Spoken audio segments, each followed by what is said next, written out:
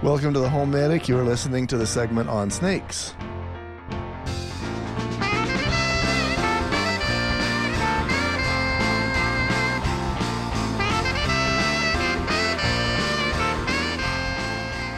Welcome to the HomeMedic, where we help you keep your money in your wallet and your family out of the hospital. One good way to stay out of the hospital is to not get snake bit. Is that right, McKay Tautu? That would be smart. That is right, Garth. In this segment, I want to cover the medical options for what happens after you've been bit.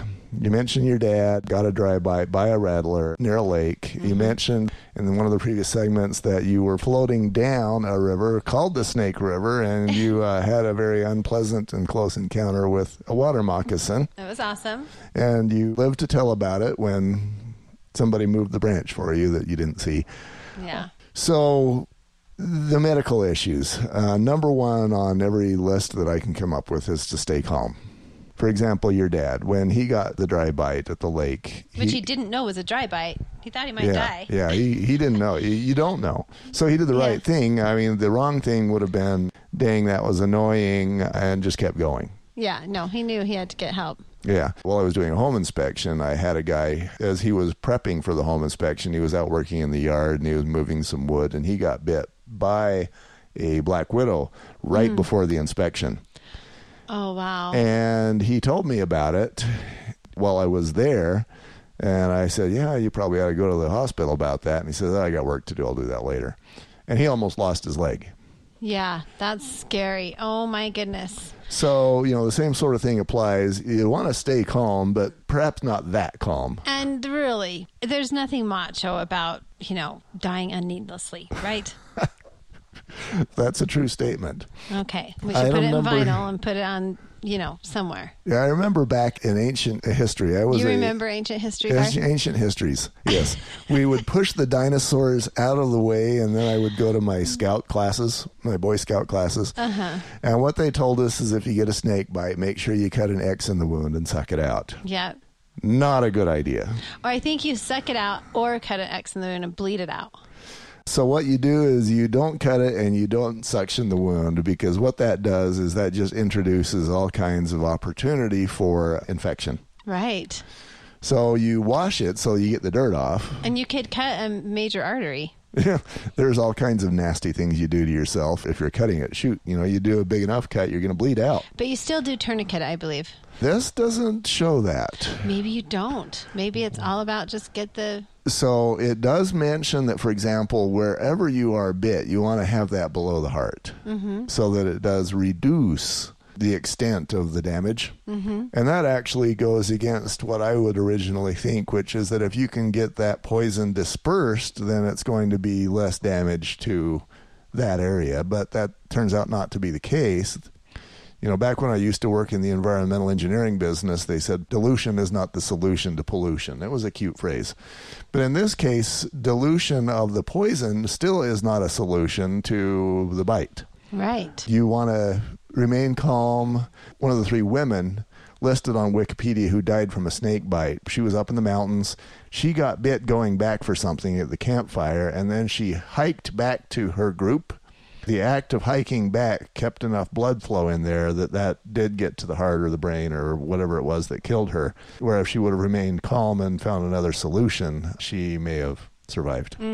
So you don't cut and suction the wound. Yeah, it doesn't say that a tourniquet's necessary. Like, for example, the guy that got bit by the black widow, he was all over the house still doing little odds and ends.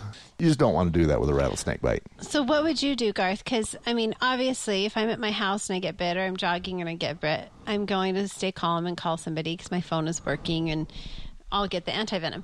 But what would you do if you're seriously camping somewhere, you're far away, you can't get medical treatment? What do you do? Well, Dr. Garth, you've got some choices. Yeah. Are you going to put an MD after my name? I know. Here we go. I am not a doctor. I only pretend to be one when somebody puts a microphone in front of my mouth.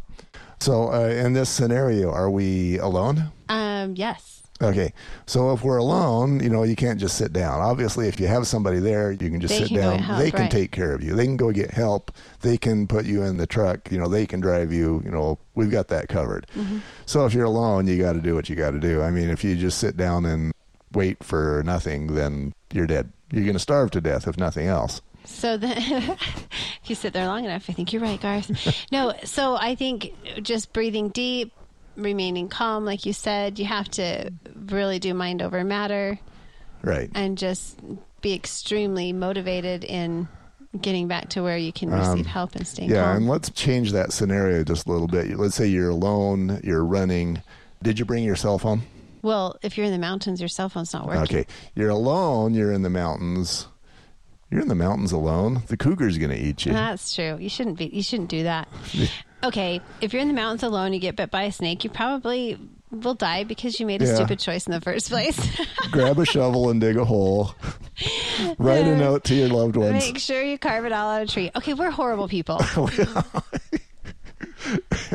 I've been a horrible person for a very long time. I'm sorry. No, it is very serious, and it's probably not a fair question because obviously you just have to do your best and hope for the best and pray.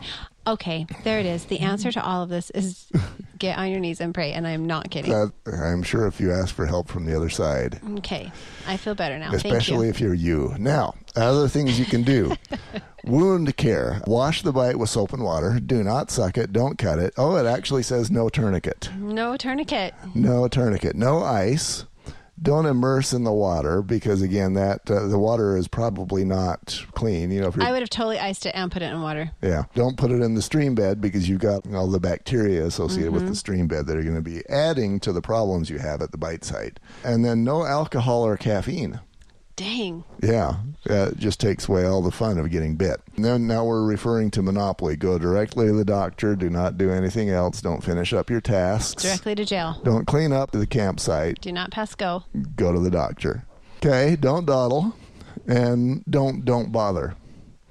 You know, a lot of those guys, like I'd mentioned, a lot of the guys that died, the reason why it's guys who died is because they don't bother. So don't bother. Is that a good phrase? I like it. I like that phrase. And finally, you know, there's some PPE, personal protective equipment that you can use, but, you know, I'm thinking this is not likely to be happening if you're in a lab and you're handling a snake, yeah, you need some PPE. If you're out in the wilderness, you're not going to be wearing bite-proof boots. You're not going to be wearing, you know, those sorts of things, but PPE for snakes, it would be the boots and the gloves. Your best personal protective equipment is brains. For most of us. Yeah. You know, the snake expert that we talked to, he actually took a guy with him, a younger kid, and they were out looking for snakes, and they were not finding any. So they sat down after, you know, about 6 hours, and he was just resting. And the guy looks at him and he says, did you know there's a rattler? It was about 18 inches away from his hand. Oh, my goodness. And so he looks over, and sure enough, there's this little rattlesnake sitting there. He says it was a female. I don't know how you tell, but he knew. You know, of course, they are guys. They were dumb enough to handle it and stretch it out and, you know, dangle it and all those sorts of things. I don't know how you can even do that. The snakes that I've met, they would not even allow that for 1 second. Yeah, and they said that this particular rattlesnake was, I'm going to use the word docile, but it was calm. And it really didn't get annoyed with them until they left. And then it curled up and started rattling at them. So they left her out. She was offended. Yeah, maybe she was offended. Maybe she enjoyed the attention. Who knows? That is the weirdest thing I've ever heard. And this is why I go back to the most important tool you have is your brains. And, you know, you just don't want to be throwing rocks at them and poking them with sticks and these sorts of things. So did she bite anyone, or they just walked away? No, they just walked away. Everybody was good. And snake went back to being a snake, and they went back to being snake enthusiasts. She's like, I told you to get out of here right now. I love that Southern accent. Okay, wow. Okay, more information, HomeMedicUSA.com. If you've been following us in the order that we recorded these, you're well on your way to becoming master of your mansion for snakes. Maybe we're even turning you, the listener, and perhaps you, McKay, into being a snake enthusiast. Okay. Yeah? You're Nope. No? No, I honestly do. I have an appreciation for all of God's creatures. I just don't want to ever see them in person. Appreciate them as long as they're out of sight. That's right. We're going to talk about how to keep them out of sight in the next segment. Perfect. And that's my kind of segment.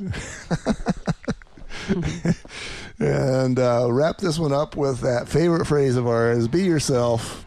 Only McKay gets to have snakes that she doesn't see.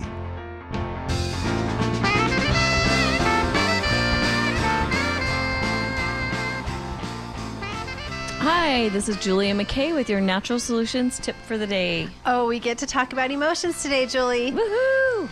This is one of my favorite essential oils, and it is our specific blend called Cheer. Oh, I love cheer. It is so amazing. It promotes feelings of optimism and cheerfulness and happiness. Who does not want to feel that way? I think you live on cheer. Oh my gosh. All I know is if you're going to do any of the projects for HomeMedic, you should probably be using Cheer. If you'd like to know more, go ahead and contact us at naturalsolutions@homemedicworld.com.